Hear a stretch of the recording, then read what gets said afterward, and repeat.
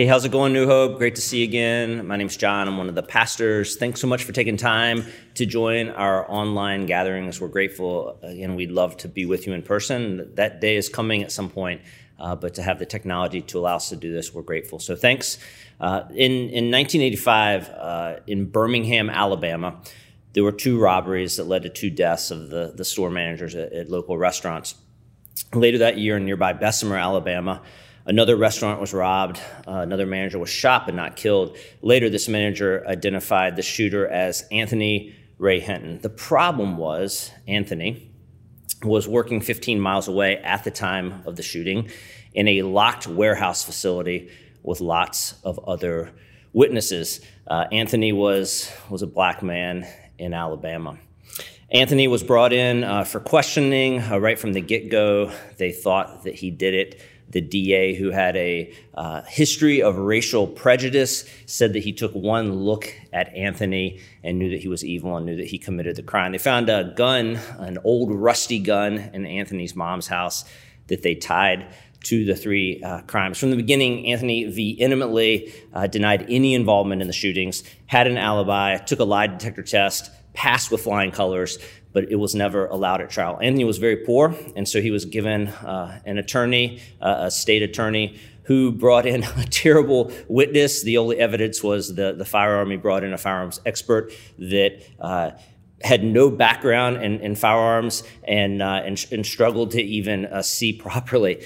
His only witness was no good for Anthony at all. So that led to a quick conviction. It led to Anthony heading to death row. Anthony later said his only crime at that point was being a black man in Alabama. 1985, that was, 35 years ago. You'd like to think in the year 2020 we're no longer dealing with that, but we still are. And we're having a national reckoning right now over the deaths of Ahmaud Arbery, Breonna Taylor, George Floyd, and many others, and it's long overdue. New Hope staff and leadership has come out with an email many of you have received over the last couple days where we state some of our thoughts, biblically and otherwise, on what's going on in our country. And we, just for the record, we firmly denounce any form of racism and all of its evil manifestations, and we stand in solidarity with our sisters and our brothers of color as they seek justice. Anthony was confined to a cell on death row for 30 years. The cell was 5 by 7. The only thing in the cell was a bed attached to the wall. Anthony was 6'2", so for all those 30 years, his feet hung off the end of the bed. And then there was a toilet. Anthony was 30 feet away from the death chamber during his time there. 53 men were executed. Anthony said he had never smelled anything like the smell of burning flesh. A key part of the story is that Anthony was a committed and passionate follower of Jesus. Anthony said a few years in, he decided he would forgive the people that unjustly put him behind bars. He said he did it not so that they would sleep well at night, but that he would sleep well at night. He said they took pretty much everything from him, but he would have never allow them to take his joy. 14 years in, consistently saying that he never did it, he had nothing to do with it, he finally got a good lawyer, Brian Stevenson from the Equal Justice Initiative. And Brian and his team came in and for 16 years fought hard to tell Anthony's story and to set him free. And they worked it all the way up through every level of the courts and were denied at every turn. And finally, all the way up to the U.S. Supreme Court, and they unanimously overturned his conviction and sent it back to Alabama for a trial. Alabama never tried him because they quickly ran the gun evidence and saw that the gun had nothing to do with the crimes, a simple test that Brian and his team had been asking for 15 years. So on April 3rd, 2015, after 30 years on death row, Anthony Ray Hinton was finally released from prison. There's a short little video that I want you to watch of the moment that he's being released. Check it out. Hold right here for a second. Totally forgot a piece of equipment. Do you want to reshoot? No. Totally fine. Is that the change? Yes. Okay.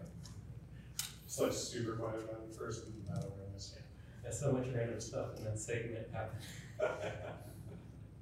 Sorry about the okay with AC. Yeah, I'll pass it. Hearing that. Yeah. All right. We good? You want to do it again? Yeah. I mean, it's early enough in that I can. You guys sure? You did a really good job. Great. Telling everybody that they're racist, and we move on. No, you did. Well, we've got to stop here. I sent you a quick email about one scripture reference that was slightly. Yeah, it won't affect this. Yeah. Martin is doing the reading. Is that correct? That's Good. I was going to say that, but I forgot to.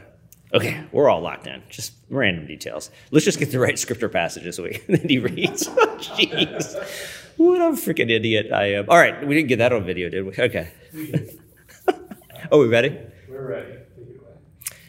Isn't that incredible? It's hard for me to watch that, and I've seen it numerous times and not weep for joy.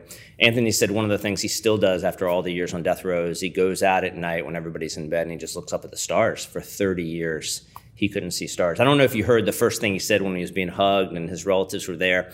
He said, "The sun does shine." It's something his mother told him. His mother passed away when he was in prison.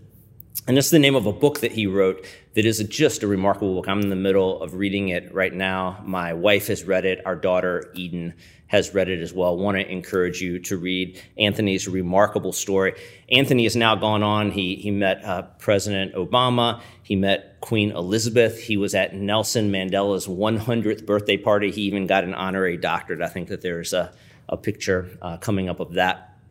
Anthony is one of the longest serving people on death row that have been exonerated. I mean, 30 years.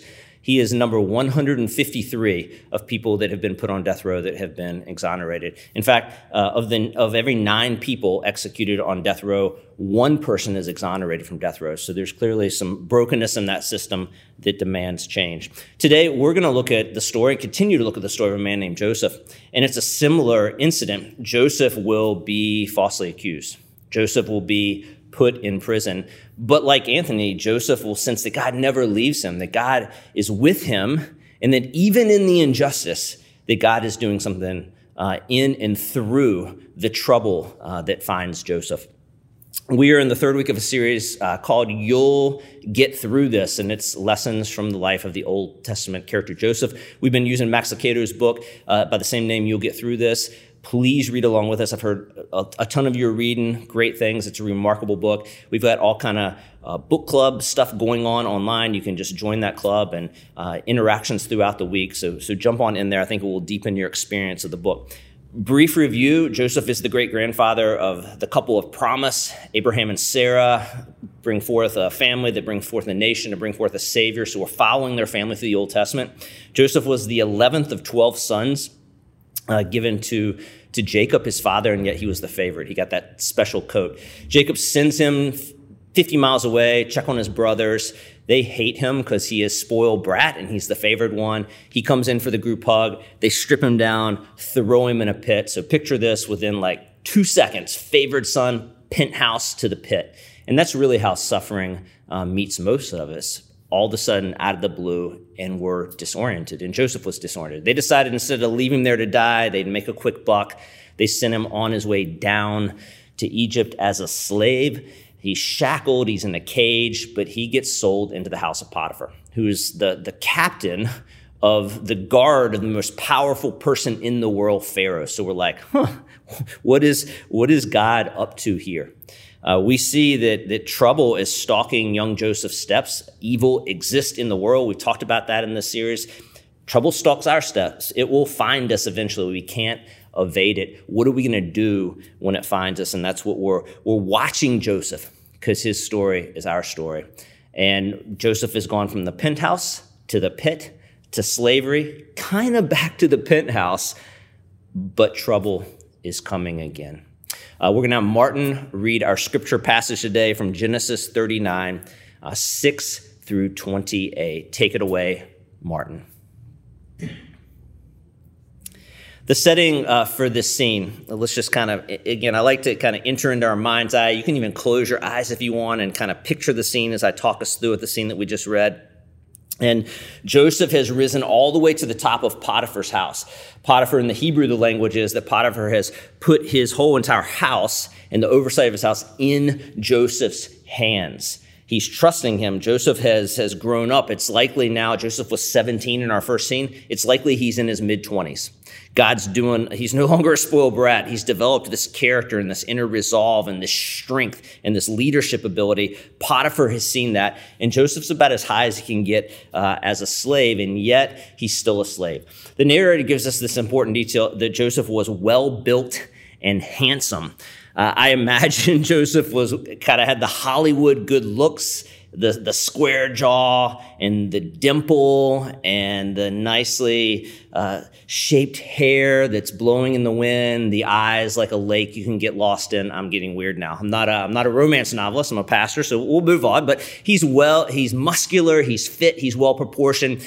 He'd be on the cover of GQ or maybe up for People's Sexiest Man in the World. That's the deal. Who might notice? Mrs. Potiphar notices that. Trouble, here it comes. We can presume Potiphar, the man of the house who Joseph worked for, worked a lot and that he was away. We can presume that Potiphar maybe had other wives, maybe had other women on the side. That was common. We can presume Mrs. Potiphar was a lot younger and probably good looking herself. Mrs. Potiphar had a lot of time on her hands and had noticed handsome, well-built Joseph. And she had taken her time to kind of get to know him, and then we fast forward to the scene we're in. And so picture it, if you're watching a movie, cue the music, Joseph's alone in a room, Mrs. Potiphar comes in, she's put her best dress on, she's done her hair, she smells really good, and she kind of approaches Joseph quietly and comes up behind him. And this is where, if you're watching with your kids, you're like, kids, turn away, because you think that there's going to be some inappropriate stuff. And she says, will you go to bed with me? So she straight up propositions. It seems out of the blue, but we can presume that she's been working up to this. And maybe she's been kind of leading up to this and dropping hints along the way. But she straight up propositions him.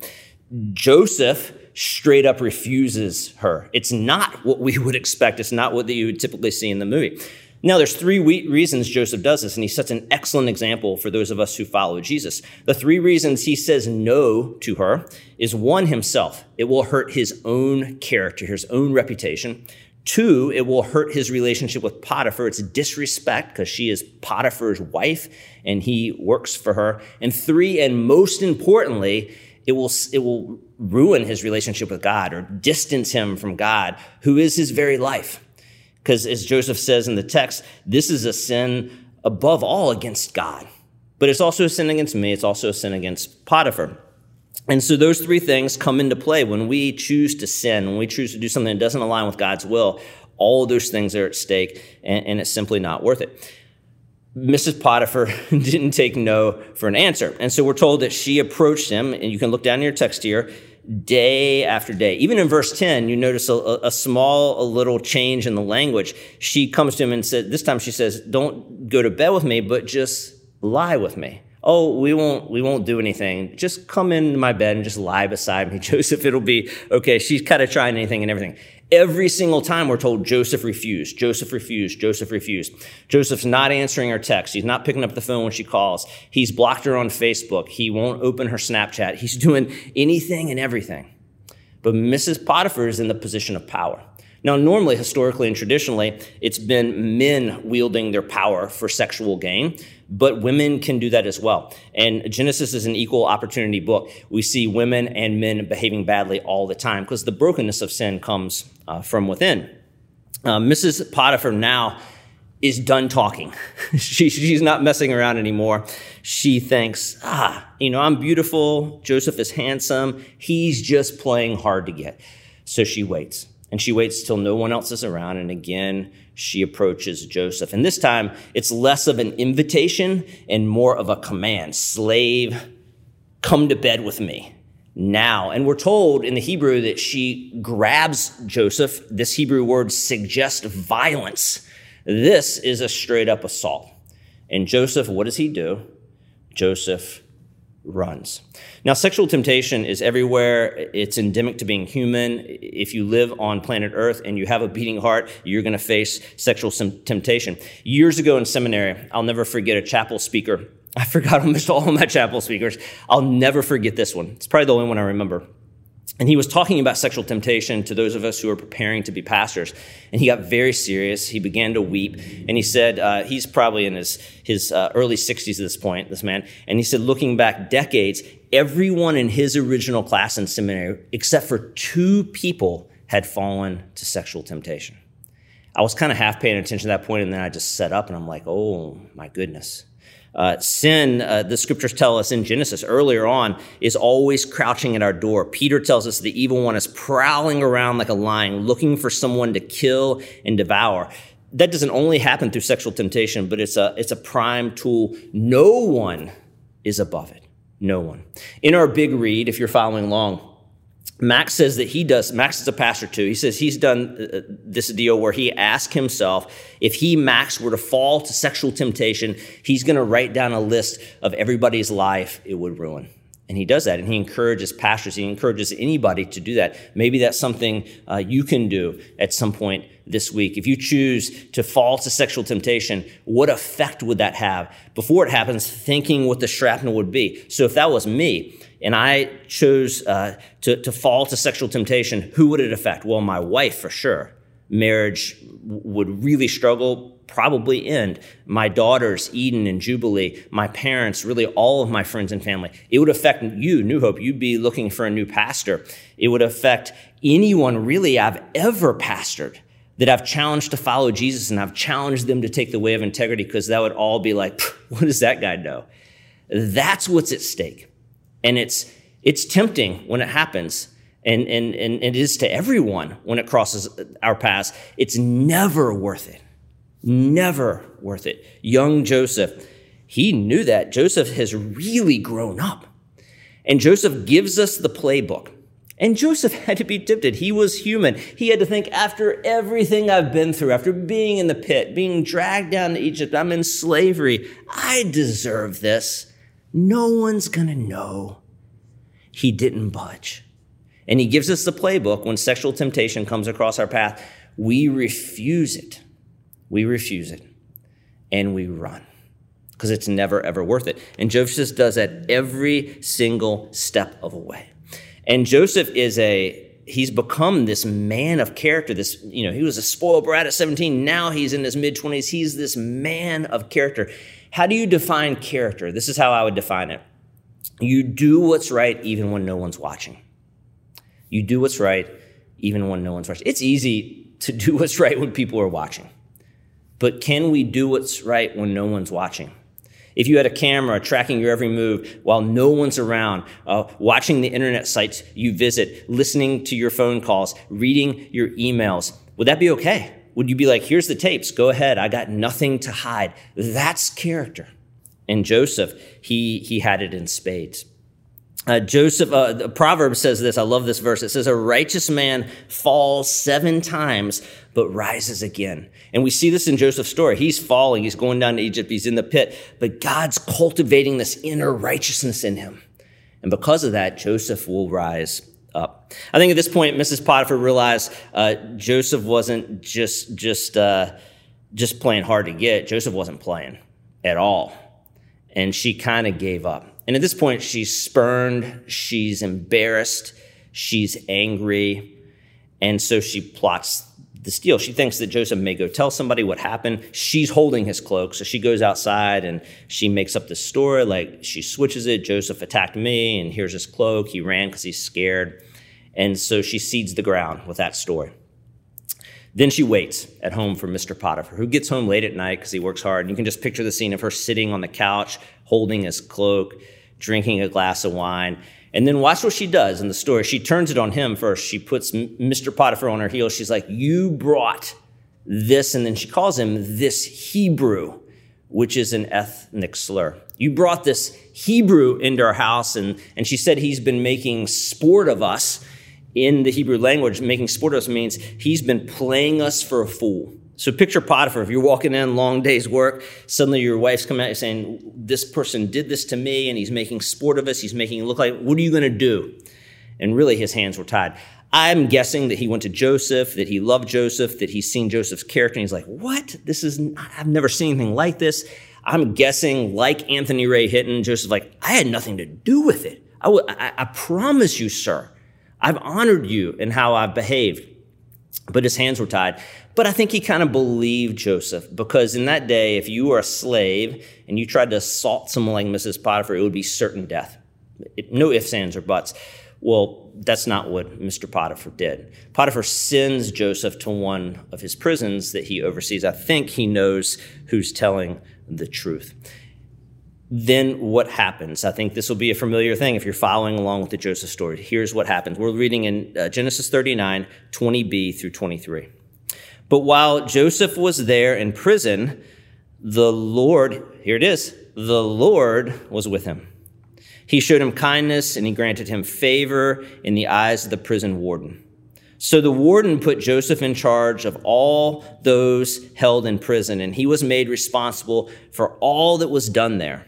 The warden paid no attention to anything under Joseph's care, because the Lord was with Joseph and gave him success in whatever he did. Remarkable. We have the narrator telling us again, very similar to last week when he enters Egypt and he's sold into Potiphar's house. The narrator is telling us what was in Joseph's mind. Joseph believed he was a son of promise. Joseph believed that the Lord was with him and that God's in this with him and that God will get him through it. Similar to the Anthony Ray Hinton story, both men are very similar, falsely accused and in prison. Can you imagine both of them sitting in their cell? What would you do? Falsely accused, thrown in prison, and you're sitting there. I would probably throw in the towel. I'd probably give up, and I'm sure they thought about that. I'm sure there's times that that's what they wanted to do, but they did not. Because both men believed God was with them. Both men believed this God had the capacity, like a master junk artist, to take what they were going through, the evil and suffering, and transform it into some kind of good. Max puts it this way in his book. I love this turn of phrase. He said that God is consistently using our trouble for training. We try to build our houses, our proverbial houses, away from trouble. You can't. Trouble is always going to find us. And this is really clear in the series. We got to continue to repeat this. God is not the author of trouble. God's not responsible for evil and suffering. But God has the capacity, until he one day will finally overcome evil with good, he has the capacity to enter evil and suffering and flip it and weave it into our stories to use it for good. And that's what he did in the life of Anthony Ray Hinton. That's what he's doing in the life of Joseph. We know that God is using these things in Joseph's life to train him up, to make him the man that he wants Joseph to be, to prepare him for what's coming, just like he is with all of us. We know this because of Psalm 105. The psalmist gives us an inside peek of the Joseph story. And this is what the psalmist says, that he called for a famine in the land of Canaan, cutting off its food supply. And then he sent someone to Egypt ahead of them, Joseph, who was sold as a slave. They bruised his feet with fetters, placed his neck in an iron collar. This is happening to Joseph until the time came to fulfill his dreams, the dreams he had way back when he was 17. And here's the last phrase. And the Lord, the same one that was with him, the Lord, Yahweh, tested Joseph's character. Joseph was a spoiled brat. His brothers hated him. He shipped off to Egypt. But in time, God's using all that to cultivate this deep inner integrity and character, moving him to the point one day, as we follow the story, that he'll be prime minister. He'll be the second most powerful person in the world. He'll literally save Egypt, save God's people, and save most of the world. The pit, slavery, prison, they were trainings for what was coming, for what God was doing in Joseph's life. What was true of Joseph is true of me. It's true of you. If God has the capacity to use anything in our lives, even evil and suffering, even trouble, to weave it into our stories, to train us up, to make us the people that he has called us to be. Do you believe this? If God is able to take a spoiled brat, 17-year-old kid, and train him up to be the prime minister, this godly man of character, what could you do with your trouble? what could he do with mine? If God has the capacity to take this young black man who's falsely accused 30 years on death row and use that training to grow up Anthony Ray Hinton to be someone who's going to be meeting with presidents and beginning to change the world and the way we see things, what can he do with your stuff? What can he do with mine? Author Bob Benson recounts a conversation he had with a friend who had had a heart attack. And this is near and dear to my heart. Most of you know I had heart surgery. I have heart disease. So this one hit close to home. But Bob looked at his friend who had had a heart attack. He said, "Hey, what do you think of your heart attack?" His friend's like, what do you mean? What do I think of my heart attack? He's like, "Would you do it again?" And his friend's like, "No." He's like, "Would you recommend it for others?" He's like, "No, we're talking about a heart attack." And then he asked these questions. He's like, "But does your life mean more?" "Yeah, for sure." "How's your marriage?" "Oh, it's better." "Do you have more compassion?" "Absolutely." "Are you closer to the Lord?" "Demonstratively." And then he repeats the question, "How do you like your heart attack?" It's a reframing of things. It's not saying the heart attack's good or being unjustly accused is good or any of the things Joseph went through is good. Evil happens in the world. Trouble happens, but God has the capacity to enter into it and use our trainings to weave it in for our good. Peter says it like this, "And the God of all grace, who called you to his eternal glory in Christ, after you have suffered a little while, will himself restore you and make you strong, firm, and steadfast." That's what's happening in Joseph's life. Paul says that suffering produces perseverance, and perseverance produces character and heart. That's what's happening in Joseph. A couple things about training. If indeed God can use our trouble for training, and I think that he does, and I think that he will, and that's on full display in the life of Joseph. A couple things about training. One, training hurts. Training hurts. I wish it didn't, but there's no way around it. It hurts. I as you can probably see just by looking at me, unlike Joseph, I'm not well built, and you probably guess I don't spend a lot of time working out in the gym lifting weights. But at times in my life, I have, like probably most people, and I've gotten the gym membership, and I've gotten in there with the trainer, and I'm going to do this, and I'm just going to get big and buff. And I'll tell you what, it doesn't last for a whole long time. I'm usually done after a couple of months. Why? Because it hurts. Lifting weights hurts. That's what's happening in your muscles. You're literally breaking them down and stretching them and tearing them, and that's how the muscle gets built up. In time, you're like, I don't want to go to the gym today. That hurts, but that is the way that you build muscles. As my old coaches in athletics said, no pain, no gain. In my early 20s, I hit kind of a rough patch.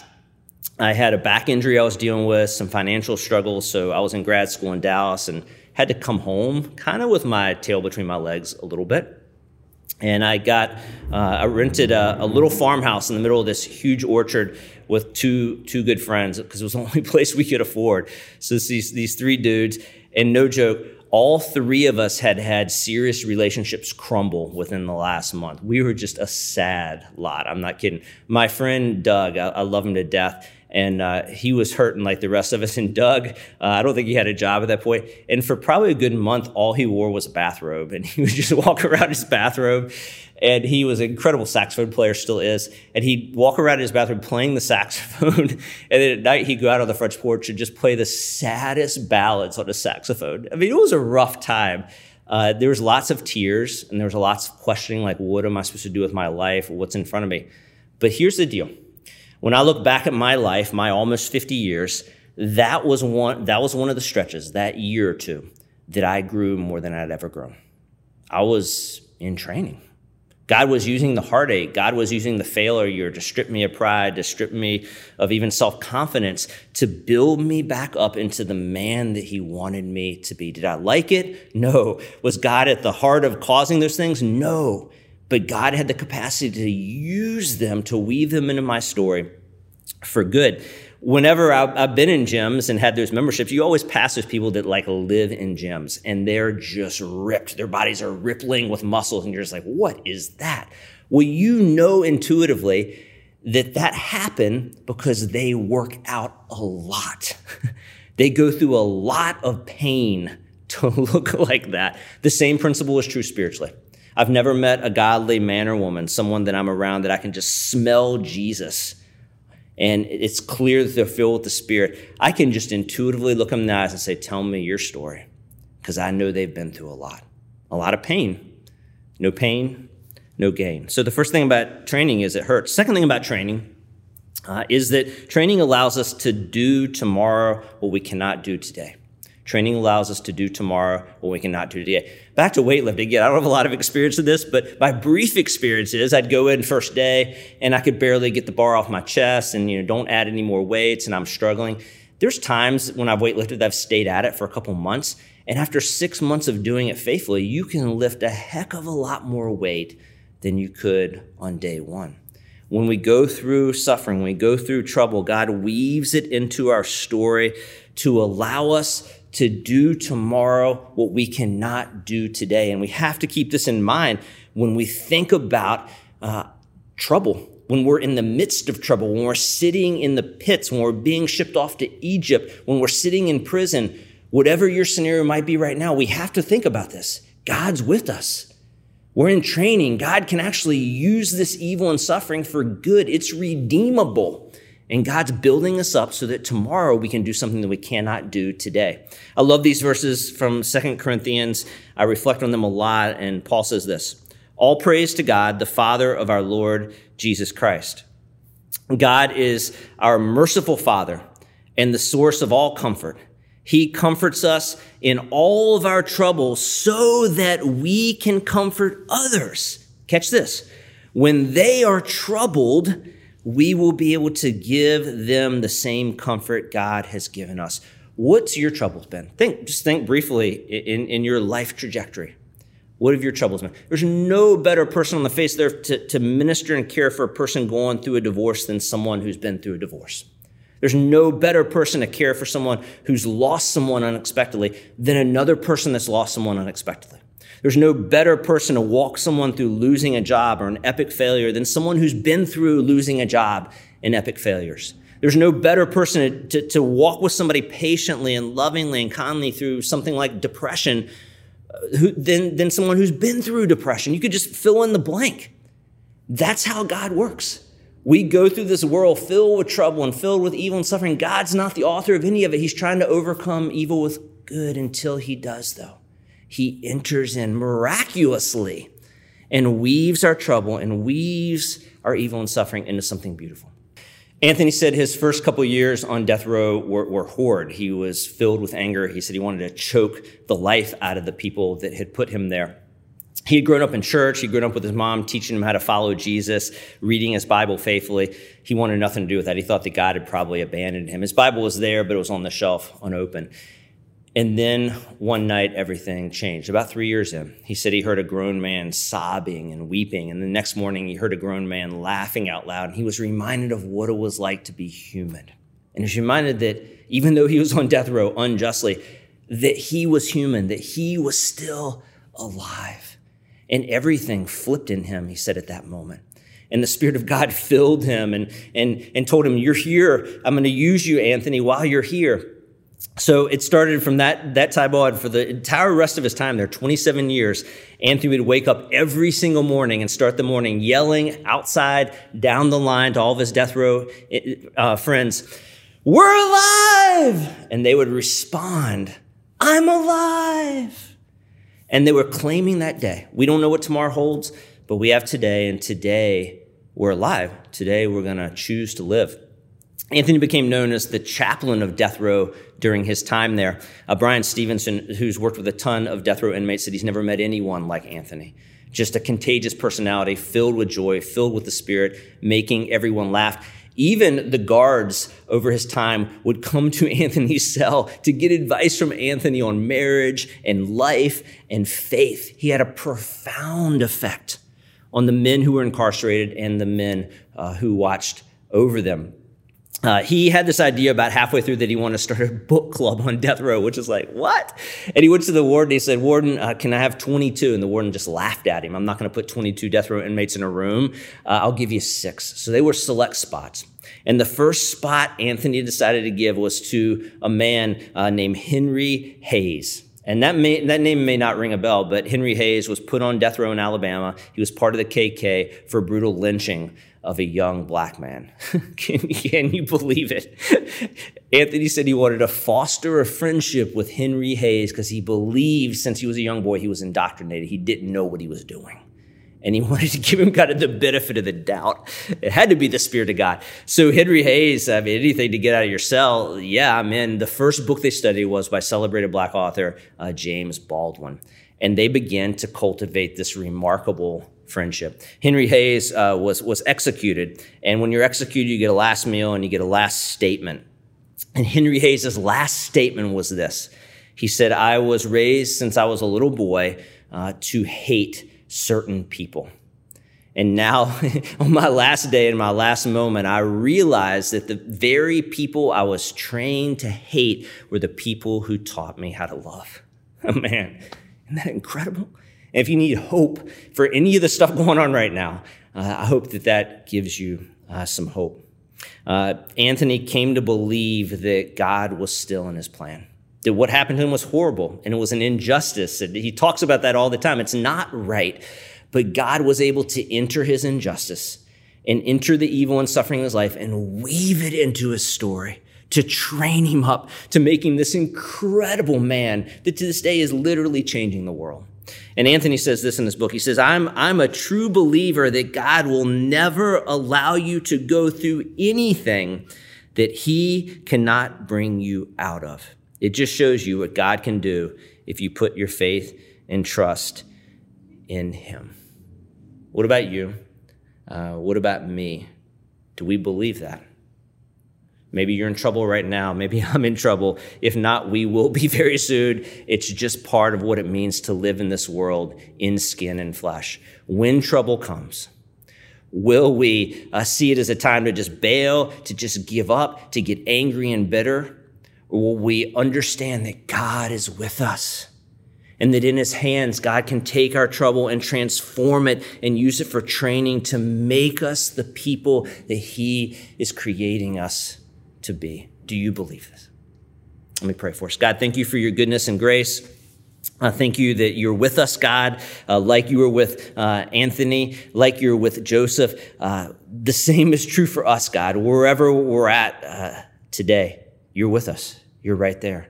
And you're not only with us, but you have this incredible capacity until that one day that we long for, God, that you will fully overcome evil with good. You have the capacity in the here and now to enter our evil and suffering and take them and look at them and say, what could this become?